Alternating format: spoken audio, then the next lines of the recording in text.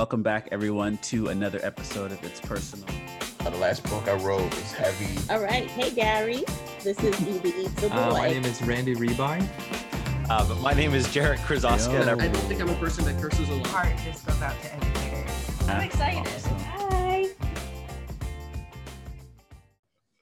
Hi. Welcome back, everyone, to another episode of It's Personal. Today, I have a family member I'm super excited to talk with. I want to talk about our journey of just like building a relationship, but we'll save that for another podcast. Right. Can you introduce yourself? Yeah, sure. My name is Alyssa Gray Titer. So there's the Gray, and that's how we're family. Oh no, what's happening? Sorry, hold on. It's okay. You're so upset. We're right when you did the intro. How awkward. I love it. No, this makes it authentic. This is good. Oh my goodness. You know what? There's a lot of people in my house. So let's just start with that. I am a teacher, a middle school teacher. I teach grade 7 in Ontario. I am a mom of 4, a wife. I am a PhD candidate. I don't even know what else I'm doing right now. Everything. Too many things. I'm a podcaster and a historian, which is a title that I've given myself. And I love that as well, because I think if anyone is familiar with you, that is, you are super generous and kind online, meaning you share a lot of information that you don't have to share, and people absorb it and use it and share it also. So again, I want to thank you for that, because you're not only teaching them, but you're also teaching me, which is lovely. I want to go back to one of the things you mentioned that you are, which is a parent, a wife. Can you talk a little bit about that during this time? How's it feeling? How's it going as those things right now? It's tricky. I'm not gonna lie. Like I can't sit here and be like, it's so wonderful. I get to spend all this time with my family. Like, I love my family, but truthfully, it's been hard. I am an introvert, and I don't know how many parents out there are introverts, but it's a difficult like game to play, or like balance to strike in your life, because your spouse, your kids, they need all of your like attention and being and touchiness and like all of that. But like as an introvert, I'm like, I really draw my energy from being alone. So during this time and being all together, it's been a lot. But I really am trying to now, a year into this pandemic, try to prioritize some alone time, because I feel like I'm losing my mind. And that's okay. I think that's good to hear. And I think people need to hear that, because that's normal, right? Everything you just said is normal. We're gonna go back just for a second. Can you tell us, I don't want to say where you're from, but just a little bit about your history, because knowing about myself and you, who are Black Canadians, with other titles, obviously, of course, I want to say how it happens, but I want to say people are probably interested, because they often have so many questions when they hear that we're from Canada. So can you talk a little bit about that? Fair. So it's funny, because when most people see me, immediately I get that kind of like, where are you from deal. And to be honest, my entire life has been like a struggle. This sounds like typical mixed kid struggle. Like, it's been so hard. I have nowhere to identify. And it's not that I didn't identify as Black, because I have my entire life. But it's been really hard to kind of place my Blackness in Canada. So my dad is a Jamaican immigrant, so came over here when he was 3. My paternal grandparents are Jamaican, and there's probably some fun mixing that goes back on that side. My mom looks like Mariah Carey, but it's like a mix of a bunch of different things. But you're Scotian, so Scotians identify as Scotians. Like, there's not like I am from here, from there. Like, I'm Scotian, and that's it. So growing up, I knew we were Scotian, and that my mom looked very white presenting, but I couldn't really place any of that. So early on, I started to ask questions because kids inevitably started to ask me, like 6 years old, kids would be like, that's your mom? Like, what's your mom or what's your background? So my mom is a mix of a bunch of different things. So I refer to myself as Afro-Indigenous. More recently, just because of the politics around indigeneity, I've kind of started to just say I'm Black Canadian with all of these ancestry pieces in there. So on my mom's side, we are English, we are Black loyalists. So those who came up from the US, which again is a history lesson for another day. We are Mi'kmaq, so Indigenous from Canada, North America, like from Nova Scotia. But then I also have Choctaw and Muskogee Creek ancestry, like all the way from Oklahoma. So you'll find that if you start looking into Black history in the US, especially in and around Oklahoma, there was a lot of mixing that happened. So yeah, that's my fun mix. I don't know if I really answered that question. You did. And you know what I like, you know what I love about it is that you kind of touched on the like complexity of like being Black in Canada. And that's exactly what it is. Like, I think a lot of us don't know because we identify as Scotian, or you know what, like if we're from Toronto or Quebec or whatever it is, that's what we identify as. But like, we are such complex individuals, and because people have never been taught about Black people in Canada, they consider us so many different things, or they consider us not from Canada, that we've just immigrated there from like the US or whatever, for whatever reason. So I think you did an amazing job sharing so many just identities within like who you are and what other Black people have in Canada as well. It's amazing. I think it's so amazing. It really is. And I think it's like when I talk to other people from America, when you hear their stories, like they're so similar to ours in regards to how family is brought up, how close-knit communities we are. And this doesn't go for all Black people, of course, but I think for the most part, it's very much connected and rooted in like who we are and how we look and how we were brought up and the history around it. So you just killed that. You killed that. Yeah, it's so hard. But the funny thing is like you mentioned like my generosity online, but really that's where it stemmed from. It stemmed from this whole idea that like nobody had any idea what was happening like north of the US. Like we didn't exist. Like Black people don't exist in Canada. True. And I was super frustrated by that. And like even now, like even again, we're in 2021 now. Black History Month is rolling around and I'm watching like American educators skim past it, or like literally it's not even on their radar. Like they have no idea. Like, and they don't even know where to start, right?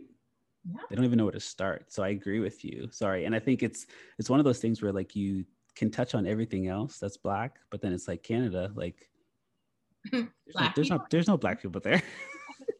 You just have igloos. That's all we have up here. And so, yeah, I feel like, you know, in trying to illuminate that, yes, like my content is free, but it honestly just comes from a place of like, please just learn, like, please just absorb this information. So that way, when my kids go to school, they're not having to deal with all of these identity issues that I felt like I had to deal with growing up. Like a lot of my search and my research really has happened in the last decade, or let's say 8 years or so. My daughter is going to be 8 this year. And that's really when it started. Like I got married, I started having kids, and like I realized, like, what do I have to give them other than I'm Jamaican and I'm Scotian, but that's it. Like I needed them to have some sense of like who they are, where they came from, what's the history behind it all. I love that. And you build a tradition of like knowing where you're from. And you talked about it earlier, how kids were asking you that question. And like being an international teacher, I got that all the time. And the first thing, what do you think they thought? They thought, of course you're American. Like, of course you're from, like, you know what I mean? And when I told them I was from Canada, they were like, what do you mean you're from Canada? Like, and then you get the like, but where are you really from? Yeah, see? But it's so true. It's so true. I want to talk about your kids a little bit. What do you and your kids like to do for fun? You're obviously around them 24/7 now. What are you doing throughout the day, the week, the month to not only keep them energized, but to continue to build traditions in your house? Okay, so I laugh because I feel like in my mind I'm doing an awful job right now. And so when you ask me that question, I'm like, wait, what are we doing? Like, screen time? Like, um, I will say that, you know what, again, with my busy schedule, I have to like shout out my husband for this because he really is doing a ton with them right now. Like he's the one that's upstairs when I'm teaching, getting them through school as I'm down here plugging away. But you know what we actually have instituted? There are two things that my kids are loving right now. One, we do family game night. So on Fridays, we've been doing them kind of like bi-weekly right now, but we do family game night. I found some like games for little kids, like it's like a Disney movie, Remember the Colors game. So it works because my kids are so young, right? So it's like, what color is Woody's hat in Toy Story? And then you have to like quickly get the colors out. Kids are loving it. I will say though that I've won all the rounds so far. So I'm not the parent that's like, I'm gonna take it easy. Like I go for the gusto. And so I don't know how many more family game nights we have in us if I keep winning because everyone's getting really upset. So that's one. Two, we do family movie night now, but what I do is I actually order food from Cineplex. So I get popcorn and nachos and candy. And like now the kids are asking for movie night like every 2 nights. Like they're like, is it time for a movie night yet? Like it's been a while. So we do those once a month because those are pricey. But then we like, again, because there's always like new movies coming out, we try and catch those new releases. And yeah, we all pile onto the couch, you know, lights go off. We even like, my bonus son is 13 now. So we even get him off the computer and we're downstairs and we're like, it's family movie night. Like, you know what time it is. I love that. So yeah, like just try to build intentional bonding time in versus this like kind of we're just around each other because we are around each other a lot. But the intentional time where we're actually trying to spend time together, talk through things, ask questions, those we're really trying to like build in. So it's not just That's like so cool. You know? That is so cool. And I love how you could have easily, which totally would have been fine, like just made popcorn at home. You could have like, and that stuff is perfect. Like I think that's great as well. But like to add to that, you make it even more special, I think, when kids get to kind of have the same feel that they would have when they go to an actual movie by, oh, we also get to like order from like an actual movie. Like that is like a little extra for a kid. Like they're going to obviously get more excited about that. So I hadn't even thought about that, but that is such a good idea. I think that's such a sweet idea. Tell you something quick though. So last movie night, I was like, hey, you know what? We've been ordering a lot. Let's try a mix. So I got nachos from the movie place because you just can't replicate like movie nachos. But I was like, I'm gonna get us an air popper because we just redid our kitchen and we don't have a microwave now. Don't ask, it's not going well. We don't have a microwave. So I'm gonna get an air popper. So I bought like this $14 air popper. I think price matters, and went to make all of this popcorn. The popcorn was literally shooting out of the bowl. Like one punctured me in my shoulder and I was like, you got me. The kids were like, it was hysterical. But yeah, suffice it to say, we're not doing homemade popcorn anymore. And we're gonna go back to ordering. But you know what I take from that is though, like the kids are gonna remember these moments when they get older. Like they're gonna remember when mom tried to make popcorn and how we were ordering popcorn from Cineplex and how we had movie night. Like all of that just tells me like those traditions are gonna stick with them when they get older, which is like so beautiful, so beautiful. Can you tell us a little bit about just like your schooling when you were younger? What did that look like for you? Oh, so now you're making me go way back. I'm old. I'll just throw that out there. But I guess you're not old. Me, she is not old. We old together. So I went to school in the 90s. And I'm trying to, honestly, I feel like I had a very kind of standard Eurocentric school experience for a Black kid in Toronto. So I guess what I mean is that at the time, it didn't strike me as odd. Everything about my schooling felt very normal in the sense that, you know, I wasn't learning anything about myself. I didn't see myself represented in anything. I don't think I really became aware that like things felt like the curriculum or like what I was learning in school felt different until, do I even want to say high school? I don't even know if in high school it dawned on me either. High school, maybe the social part of it dawned on me because I went to a predominantly white high school. And so I was one of like a dozen Black kids. And so that aspect really dawned on me. Like I very much remember like, oh, you're very pretty for a Black girl, or like, oh, like like she's cool like us because, you know, she's half white. And I'm like, not exactly, but okay. And so the social aspect, but I don't know if like learning ever felt like, oh, I wonder why we're not learning about this. Like, I remember feeling awkward though during like Black History Month every year, because like they'd be like, Black people were slaves, and then everyone would be like, and I'd be like,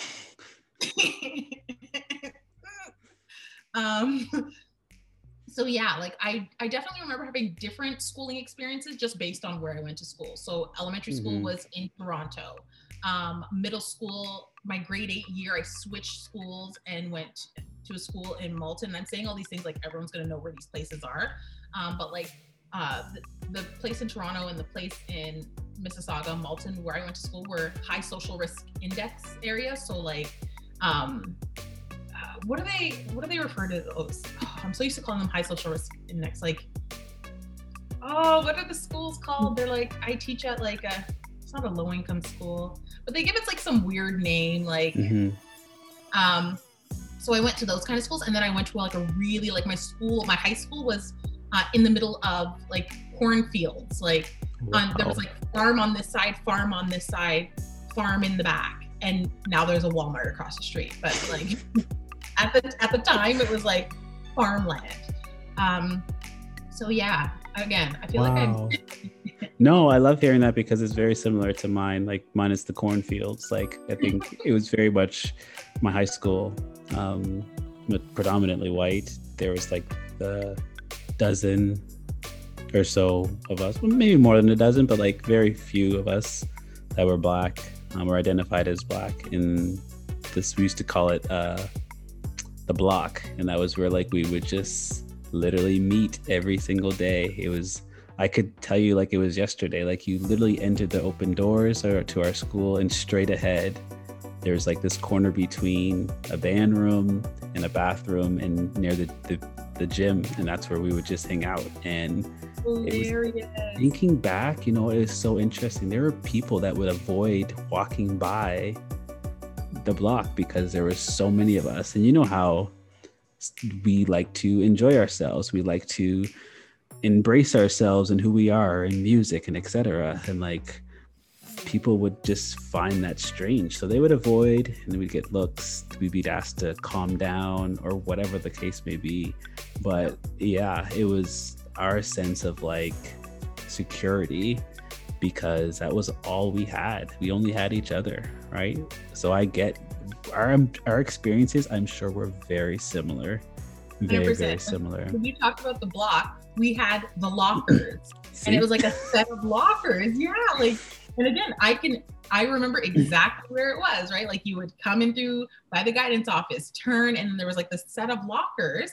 And yeah, people would definitely like get really skittish walking past these set of lockers that we would claim every year, which I think is hilarious because like lockers are actually assigned. So I don't actually know what was happening with those lockers, but somehow the group of us managed to like claim those lockers every year. And the funny thing is that's where I met my husband, right? Like I met my husband because we were one of the few, Black kids and that would hang out by the lockers. And so yeah, it's hilarious that even though, again, we were high school sweethearts, but we weren't like the ones that like stayed together the entire time. So when people found out that like we got married, they were like, "Oh my goodness, the lockers!" Like, I the love that. lockers That's you met your husband by the lockers. I think that is, there's so much, like, it's so interesting. There's so many things I want to talk to you about. I'll save it for another day because I know we will just dig deeper and deeper, and this will be a very long conversation. But yeah, I think having that security of that, knowing you're going to go to school and you're going to see a certain group of people. How did it feel going into classrooms where you would probably be one of, or two of, or three of the only Black people or Black person? Because if you only have 12 people in your school, 20 people in your school, your classroom, you may be the only one for the most part. How did teachers interact with you? What do you remember in regards to friendships with people from different backgrounds? Teachers, you know what? Honestly, for the most part, I will say that I had a good group of teachers. That's awesome. Insofar as they didn't see color. So I had those teachers, right? Like, sure.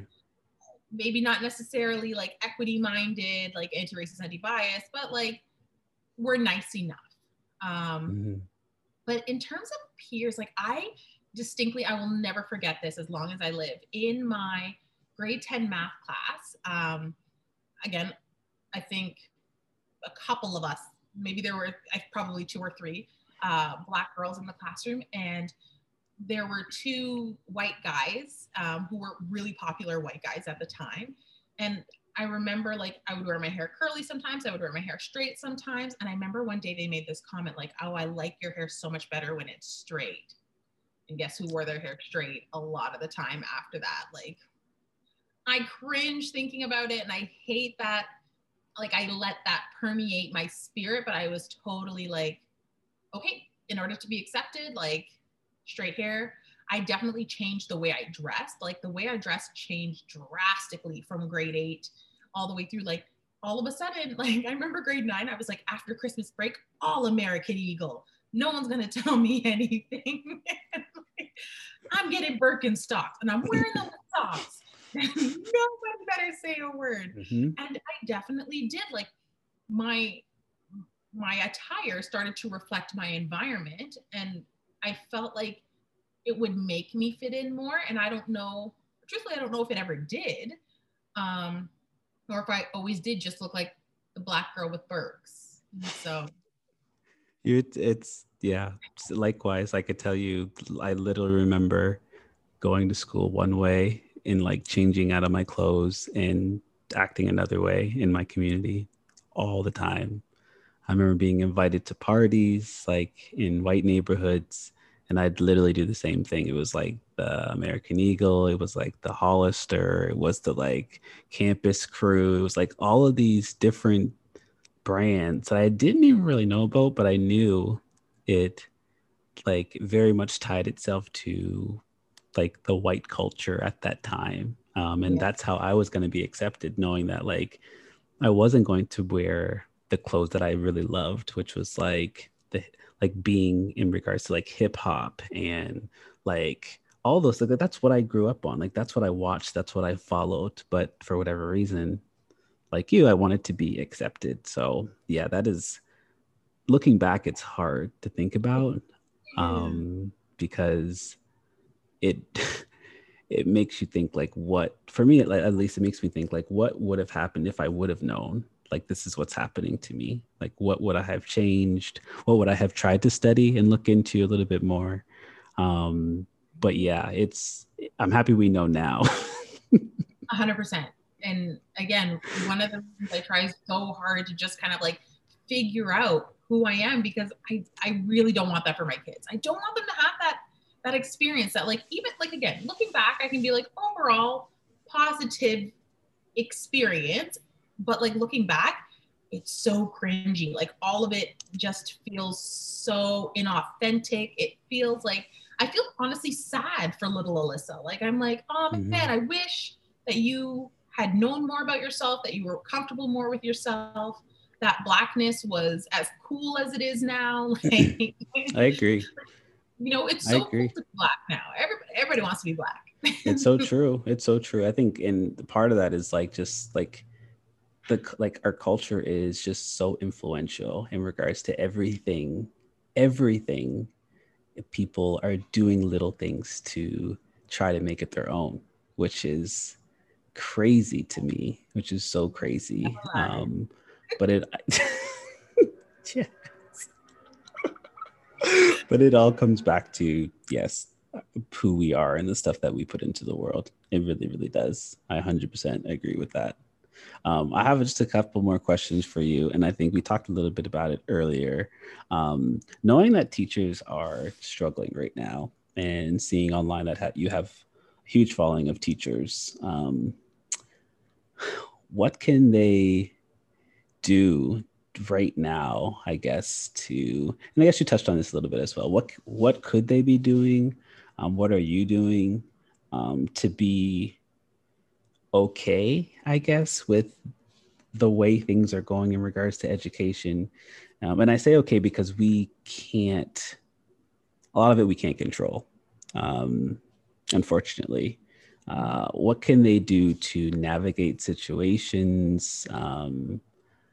I don't know where I'm going with this, but I think I got you.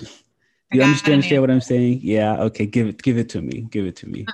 Okay, so I actually have had time to think about this now, and I realize there are things that I'm actually doing consciously now that aren't like necessarily like spa day type thing.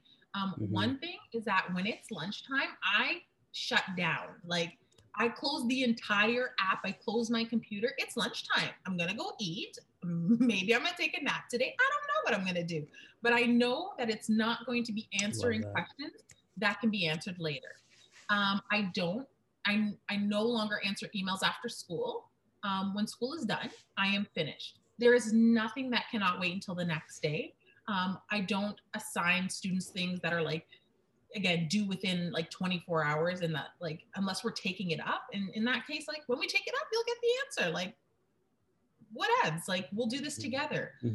I definitely do not even look at my emails on the weekend, so don't even try it. I'm not, again, my parents, again, I don't know if my parents somehow come across this. I literally will not look at your email on the weekend. Don't email me on the weekend. There's nothing that can't wait until Monday when I am working my contracted hours. And I feel like as teachers, we don't have contracted hours, or we don't believe in contracted hours. We take marking home with us. We answer student emails at midnight, 1 a.m., 2 a.m. Like, we are constantly available. And especially during this pandemic, it's got to stop. Like, I had to shut it down. So shutting down for whatever it may be, lunchtime, which is an hour, right after school, that stuff is mandatory. I do other things too, like cry in the shower. I think that is awesome. Normal things. You know, I used to love a good car concert. So every day on my way to work, my drive is about 25 minutes maybe. I could bang out a wicked like 5-6 songs in that time. My therapist actually told me though that humming and singing actually calm your central nervous system. So all in all, like, even things that I didn't think were doing anything, actually really good for you. So because I don't travel in my car anymore, now I do shower concerts, and I do them for as long as the water is hot. I spend extra time doing little things like washing my face. Like, again, I now take like longer showers. I wash my face for longer. I continue my shower concert outside of the shower, in the bathroom. Like, I really do make things intentional now. Like, before, I think I was just kind of like doing self-care-ish type things, but now, like, I know what the purpose of it is. Like, no, I'm going to stay in the shower a little extra longer so I can enjoy some time for myself.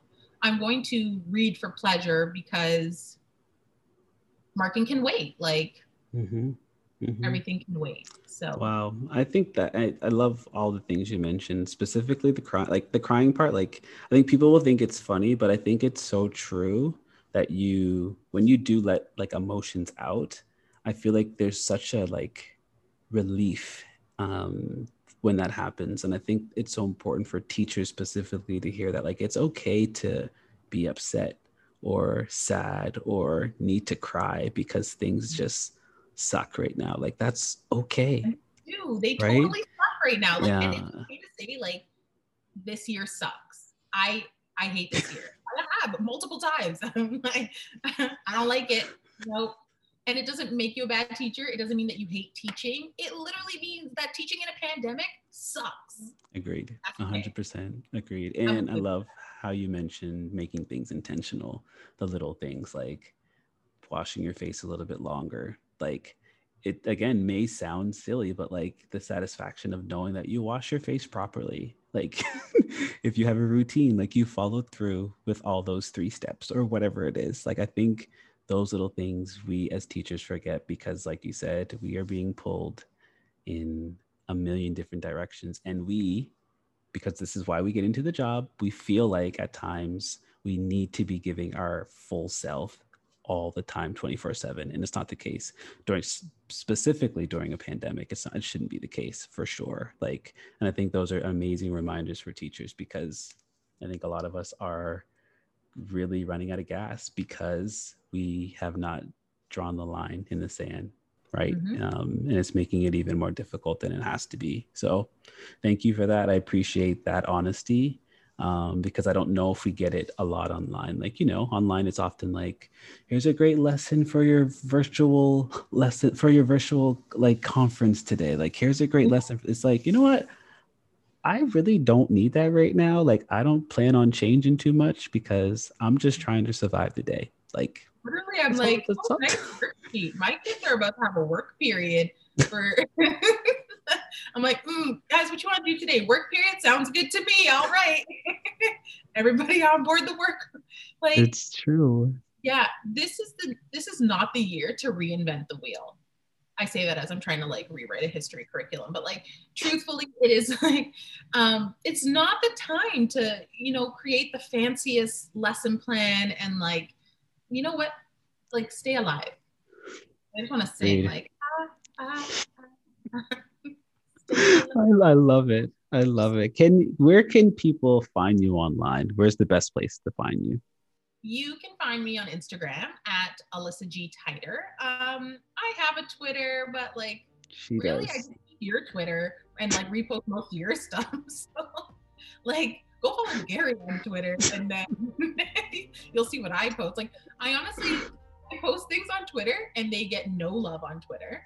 And then I just take the screenshot from Twitter, put it on Instagram, and people love it. So Twitter is a vehicle for Instagram. And honestly, that's where my content lives right now. And that's another thing. I'm okay with that. I don't need 5011 platforms.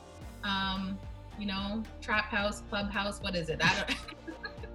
Do you have a website at all yet?